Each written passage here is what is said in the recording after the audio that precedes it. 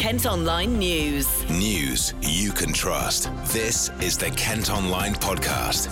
Lucy Hickmott. It's Tuesday the 19th of November. Coming up, man who murdered school teacher in Qatar could be freed within 4 years. The 24-year-old's body was found badly burned and with a knife still stuck in her ribcage, dumped in a remote part of the desert in October 2013. Man with rare genetic disorder celebrates new job. They don't treat him any differently to anyone else. They recognise his needs but don't necessarily pander to them. And he feels part of a team. And Gillingham get ready for FA Cup first round replay. That's got to be tough. They'll come here, they'll be desperate to win, they'll be organised, they'll be efficient. They've had the weekend off, they'll be working on it. They've got big players, they've got championship players, and McGeady, they've got a Premier League boy. Kent Online News. The family of a former school teacher from West Malling are concerned her killer could be released in a matter of months. Badr Hashim Khamis Abdallah Al-Jabbar had twice been sentenced to death after being found guilty of murdering Lauren Patterson in 2013, but it's since been reduced to 10 years in prison. Now an attempt by her family to extend the jail term has been unsuccessful. Christina has been telling Louisa more about the case on KMTV. Lauren Patterson was a school teacher formerly from Leybourne Chase in West Malling. Now, she moved out to Qatar and was teaching at the Newtown British School when she went missing following a night out. The 24-year-old's body was found badly burned and with a knife still stuck in her ribcage, dumped in a remote part of the desert in October 2013. She was actually burned beyond recognition and was identified using comparison with her mother's DNA. Now, Al-Jabbar had twice been sentenced to death in Qatar after he was found guilty of her murder, but there was an appeal last November to reduce his sentence, which saw it go from a death sentence reduced to 10 years in prison. Since then, Miss Patterson's family have been appealing and attempting to extend the sentence back, but this has proved unsuccessful, meaning he could be set to be released in 4 years or even less, is what the family currently fear. And the family must be incredibly upset by this news. What have they had to say? Definitely. So Lauren's mother, Alison Patterson, has been very vocal, and she just said that they're totally shocked. She added that they relied on the authorities and trusted them, hoping that they would give justice because it was promised so many times. One of their fears is that because he has already served nearly 6 years, he could be out within 4 for the sentence, the 10-year sentence. But there's also concerns that it could be even earlier, depending on good behaviour. And they also pardon prisoners in Qatar, so it could even be a matter of months. She also added that she's just feeling worse about it as the days go on, and the more she thinks about it. They just said it was totally unexpected, and they said they did everything that they should have done, but said that they feel that they've been made fools out of. So taking it obviously very upsetting for them. Kent Online reports. Firefighters have been called to Thanet after around 7,000 bales of hay caught alight. The huge blaze broke out in a field off Minster Road in Westgate early this morning, and crews spent at least 9 hours tackling the flames. People living nearby were told to keep windows and doors closed because of smoke. A double-decker bus carrying school children has crashed into scaffolding outside a shop in Sheerness. Part of the high street was taped off by police after it happened yesterday afternoon. We're told no one was injured. The RSPCA is investigating after a foal was found dead with a large wound in a field near Dartford. The 4-month-old animal's body was discovered off Fairlawn Crescent in Greenhithe at the weekend, a day after apparently being seen in good health. The owner's concerned about how it died, and the charity wants to speak to anyone with information. 2 men have been treated in hospital after being punched to the ground in Sittingbourne. The victims told police they were followed by a group of young people into a car park in St Michael's Road 2 weeks ago before being attacked. The same groups also said to have been throwing stones at a shop in the high street. The family of a young man who has a rare genetic disorder have been telling Kent Online how getting a job at a trampoline park in Tunbridge has helped him feel like everyone else. Tom Perry from Marden suffered his first seizure when he was just 5 months old. He was eventually diagnosed with Dravet syndrome, which meant he was very poorly as a child. Ish has been chatting to his mum, Susan. Now, the boy that you see is 25, is very, very different. He's mobile, he can hold a conversation. Dravet syndrome incorporates severe myoclonic epilepsy, autism and learning difficulties. Tom would come under moderate learning difficulties. So, yeah, Tom is very active. He has a good sense of humour.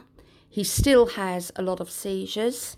Saturday night, he stopped breathing several times and he had several seizures over 1.5 hours. And if it hadn't have been for the fact that my son-in-law and daughter, who are both paramedics, they do his respite care, he would have ended up in hospital, but because they know what they're doing, they were able to give him an emergency medication, oxygen, and get it back under control again. But yeah, he has seizures now most nights. They're all in his sleep now. They weren't originally. They were at any point, and he could have some massive seizures. Now, they're fairly short. It's been life-changing for the whole family. His sister became a paramedic because of living with epilepsy with Tom and all the emergency dashes we did to hospital. His brother heads up a company that we created called PulseGuard because we created a seizure monitor for Tom because there wasn't one out there that worked for him. So, yeah, it's impacted on the whole family. Of course, now he's obviously has this opportunity at Jumping the Trampoline Park. How did that sort of come about? Tom demands a lot of attention. He attracts people to him. He's got a very strong personality. I don't think Tom thinks there's any disabilities as far as he's concerned. So, yeah, he just went to Jumping and said, "Can I have a job, please?" So they were excellent. They totally embraced the situation. They talked to me.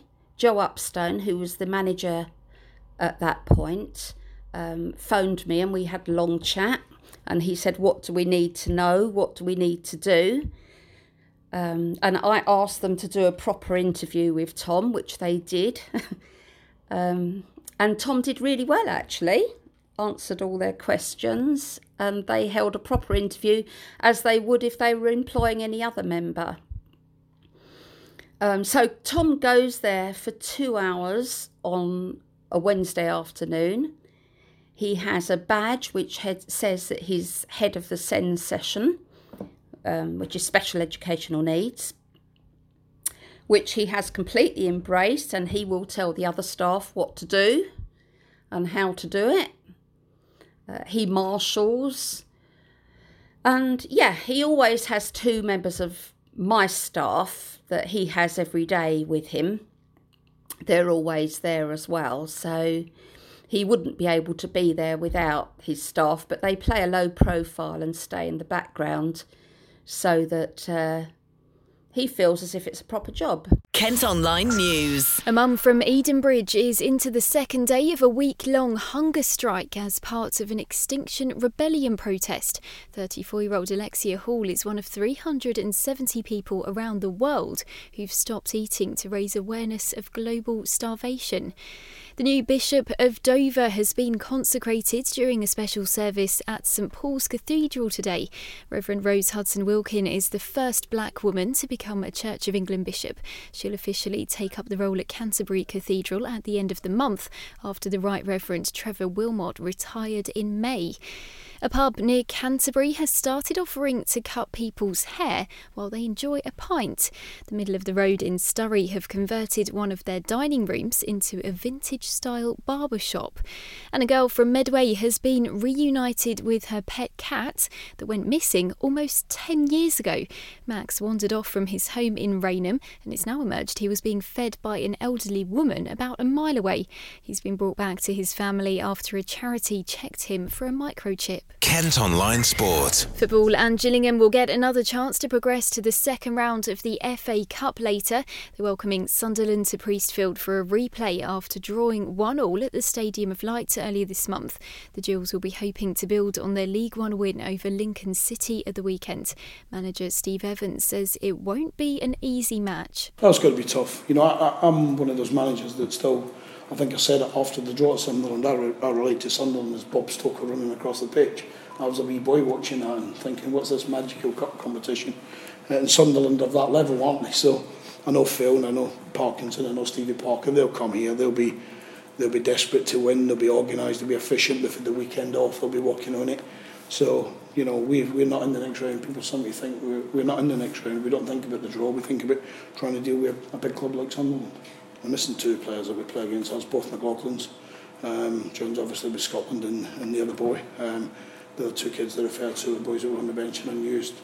We're missing our left back, Tommy O'Connor, who's for me one of the best left backs in the league, if not, who's on loan from Southampton. So I'm not going to believe any cadology who's available and who's not, that's for sure. I'm too experienced for that. I don't think they have to change it up. I think they're a good side, they're full of good players.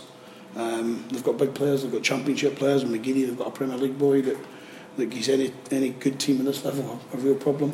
Listen, for us to progress in the Cup, we need to win. Gillingham striker Mikael Mandron used to play for Sunderland and is hoping to start against his former team tonight. Playing in the FA Cup is always something that you look forward to. And for me, obviously, playing against my old club is just as a competitor, it's something that you want to be a part of, and you definitely want to win. And if we can get through to the next stage, it'll be great for the club. It'll be great for the team as well. So yeah, something that I'm looking forward to. Whoever wins this match will go through to the second round to play either Doncaster or AFC Wimbledon, who are also in replay action tonight. Kick-offs at 7:45. That's it for now, but don't forget you can go to kentonline.co.uk for more news throughout the day. News you can trust. This is the Kent Online Podcast.